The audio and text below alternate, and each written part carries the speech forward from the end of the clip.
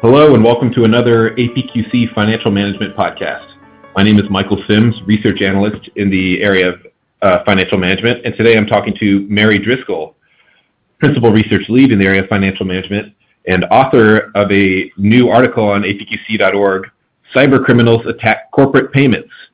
Mary, I'd like to talk to you today about this article. I'd like to ask what this article is about and why it's important to APQC members. Take it away. Well, there's some very, very important unfolding events. So, on the one hand, controllers and accounts payable leaders have forever sought to apply policy, procedural, and audit-related remedies in an effort to both prevent and detect fraud in the realm of paper checks, business-to-business payments, or, on guard for internal embezzlement schemes. But there's a new twist. A new report just out on corporate payment fraud carries some stunning facts. The Association of Financial Professionals has released a recent survey, and this is what really struck me and prompted me to dig into it and write for APQC members about this. Get this, 74% of finance professionals reported that their organizations experienced, quote, attempted or actual payments fraud last year. Now, this is the largest share on record. It suggests that fraudsters are, continuing to attack organizations' payment systems. And what I mean by payment systems, the payment systems whereby you pay your suppliers, as well as the payment system whereby your customers pay you. Sure, there are banking networks involved in all of that, and an awful lot of the interfaces that do involve big banks are more secure than some of the vulnerabilities that you'd find that companies are now exposed to. Let me explain. The cyber crime dimension is hitting finance hard, and again, it's not coming through the banking networks necessarily. 74% were exposed to payment fraud via cyber scams. And the big worry here involves senior executive impersonation, sometimes called business mail, email compromise, or BEC scams. Now, here's how it works.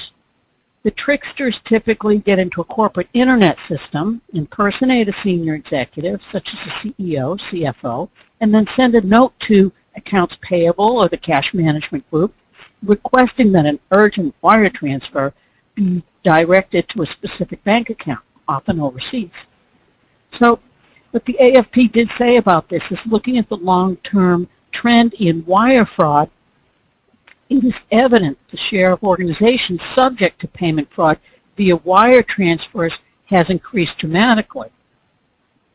In another BEC twist, a note from a senior executive requests a file containing all employee W-2 forms.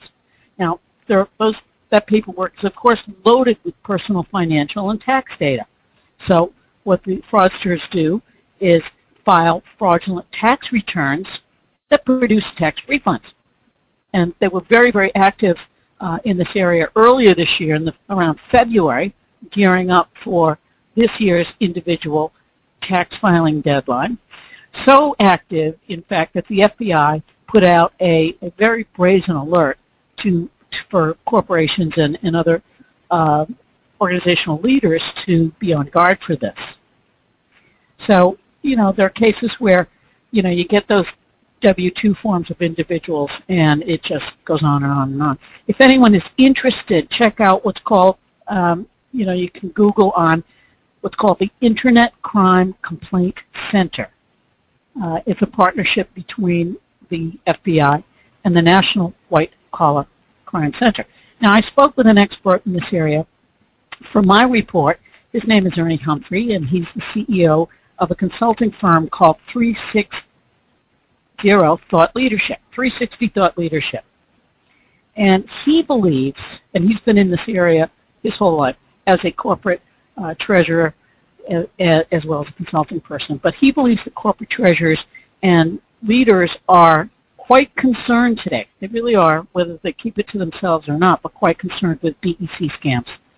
And those who are truly wide awake to the threat are investing in cybercrime prevention training for all staffers involved in creating payments and approving payments. But still, as Ernie points out, all the training in the world will only go so far if an organization's AP processes are not supported by a comprehensive program that delivers awareness, prevention, detection, planned response, measurement, and accountability. So Ernie will be speaking on an APQC financial management webinar in a couple of months and bringing to us his latest research on this area. We will continue to cover this because I think it's very much an issue that accounts payable leaders, whether you're an accounts receivable and general accounting process leaders, whether you're at the shared services level or not, really have to pay attention to. Some of the amounts of theft and fraud are staggering.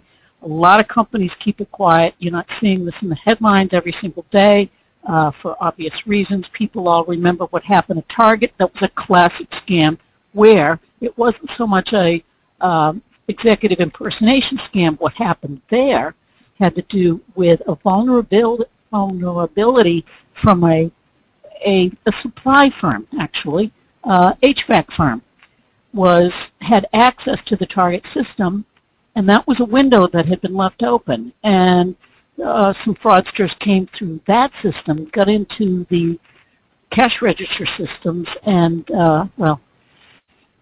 it cost Target not only a severe hit to its reputation, but tens of millions of dollars in class action lawsuits, payments, fees, lawyers' fees, all kinds of things. So that was a real mess. So I want to end by saying cybersecurity risk is going to catch some controllers and AP directors off guard. It's going to happen. And, in the meantime, everybody's under severe pressure to hold the line on process costs. So, there will be a temptation to assume that the cost of sophisticated prevention and detection is prohibitive. But let's not forget what happened to Target. How do you weigh the cost versus benefit, the potential cost, the potential risk versus the investment in the benefit of some measure of protection? And a lot of that has to do with training. It starts with training. At the end of the day, the point to remember is that this is not an IT problem. Accounts payable leaders need to get proactive and start with a review of the training regimes required to get their staff aware of and responsive to attack. Sure, it's up to the CFO in tandem with the CIO and the COO to take the bull by the horns and generate a comprehensive crime prevention strategy and governance model. But that doesn't mean IP has to sit and wait for the sky to fall. Thank you very much to our audience for tuning in. For more information on cybercrime and the rest of the hottest topics in the area of financial management, please visit apqc.org. Thanks.